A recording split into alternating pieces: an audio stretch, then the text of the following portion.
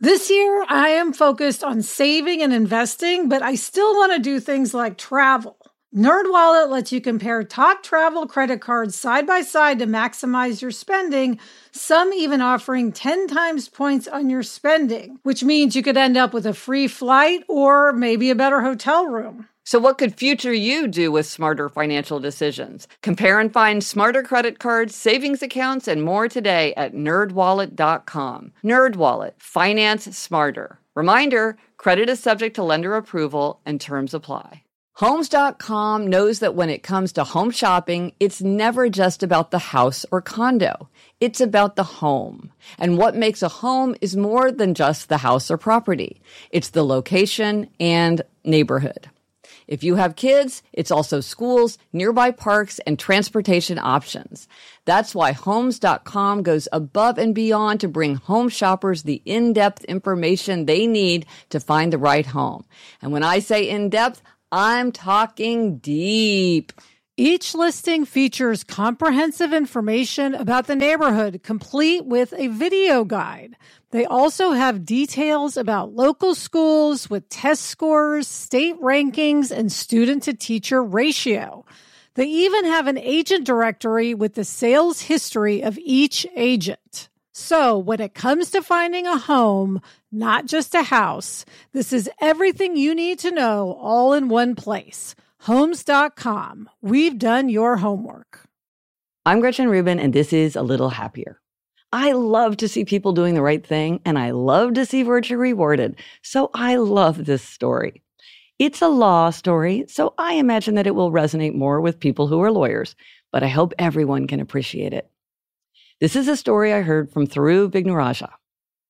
I've mentioned that recently I attended the Clerks at 100 event, a celebration of the 100th anniversary of the statute that created the Supreme Court clerkships, organized by the National Constitution Center.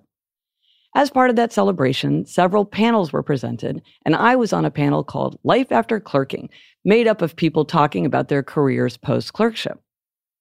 After I spoke about my career, after clerking for Justice O'Connor, Thiru Vignarajah spoke. Now, I had never met Thiru before, but his story is fascinating. He's the son of immigrants from Sri Lanka and grew up in Baltimore. After Harvard Law School, where he was president of the Harvard Law Review, he clerked for Judge Calabresi on the Second Circuit and for Supreme Court Justice Breyer.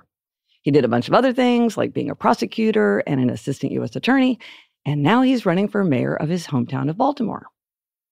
During his presentation on the panel, he told a story about something that had happened during his clerkship with Judge Calabresi, something that had made a big impression on him. I was so moved by this story that I got choked up right up there in front of the audience. Right away, I said to him, "Tell me the story again." And the next day at the big dinner for the clerks, I looked for him everywhere and begged Thiru, "Tell me again. Tell me the story again." I loved this story so much. Then to my great joy, I realized I can listen to him tell this story as often as I want because it's posted on C-SPAN. And I will post a link in the show notes if you want to watch for yourself. But before I play this story for you, I want to give a bit of background for the non-lawyers. Thiru explained that he was a law clerk to Judge Guido Calabresi of the Second Circuit. If you don't happen to know the backstory of all the federal judges, I will explain that Guido Calabresi is a legend. He is an eminent legal scholar who's considered one of the founders of the field of law and economics. He's been on the Yale Law School faculty for 60 years, where he also served as dean. My husband, Jamie, and I were lucky enough to be students there when he was dean, and he was a famous dean. He was beloved. He was effective. He was the kind of person who was highly respected, yet would dress up as an elf during the holidays. In my mind, he's literally wearing tights and a jester cap, but I may have embellished that. He's also now a judge on the United States Court of Appeals for the Second Circuit, which is a very big deal, and that is where Thiru was clerking for him. And despite all these accolades, Guido insists that everyone calls him Guido, as you will hear in this story. Thiru also mentions that the litigant was pro se. Pro se is Latin for in one's own behalf, and it's the legal term for people who represent themselves instead of having a lawyer. Now, here's Thiru. From Judge Calabresi, I remembered a case early on where there's a lawyer from the Justice Department, and they were before the court, and It was an immigration case. The immigrant was pro se. The Justice Department lawyer plainly had the better of the argument. And the question that Judge Calabresi had asked, that Guido had asked, was, counselor, we understand the Justice Department's position, but isn't there another way that this asylum seeker could have gotten asylum? Isn't there another parallel provision? And the lawyer, she said, yes, Your Honor. In fact, I've advised my opponent that he could, in fact, apply if this doesn't prevail through that and perhaps obtain relief. And the judge interrupted and said, can you sit down for just a moment? Can you ask the pro se litigant to come back up? He said, is it true that the Justice Department lawyer actually shared that with you? And he said, yes. He said, you should continue with your appeal, but if I don't get this, there may be a parallel route.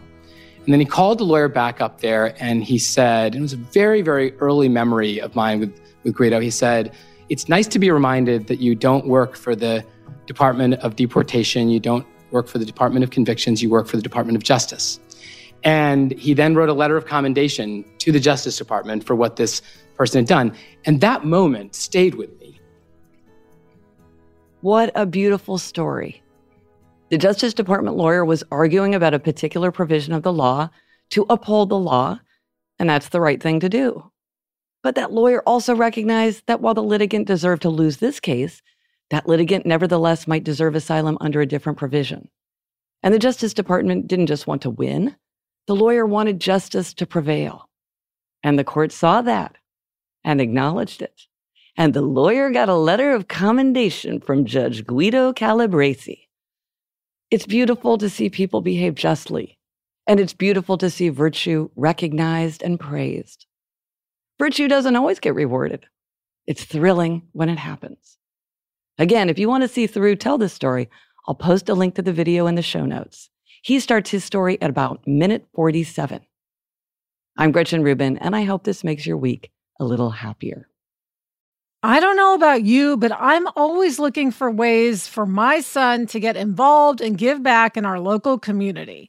That's why I'm excited to tell you about Student Visionaries of the Year, a campaign by Leukemia and Lymphoma Society, the largest nonprofit organization dedicated to creating a world without blood cancers.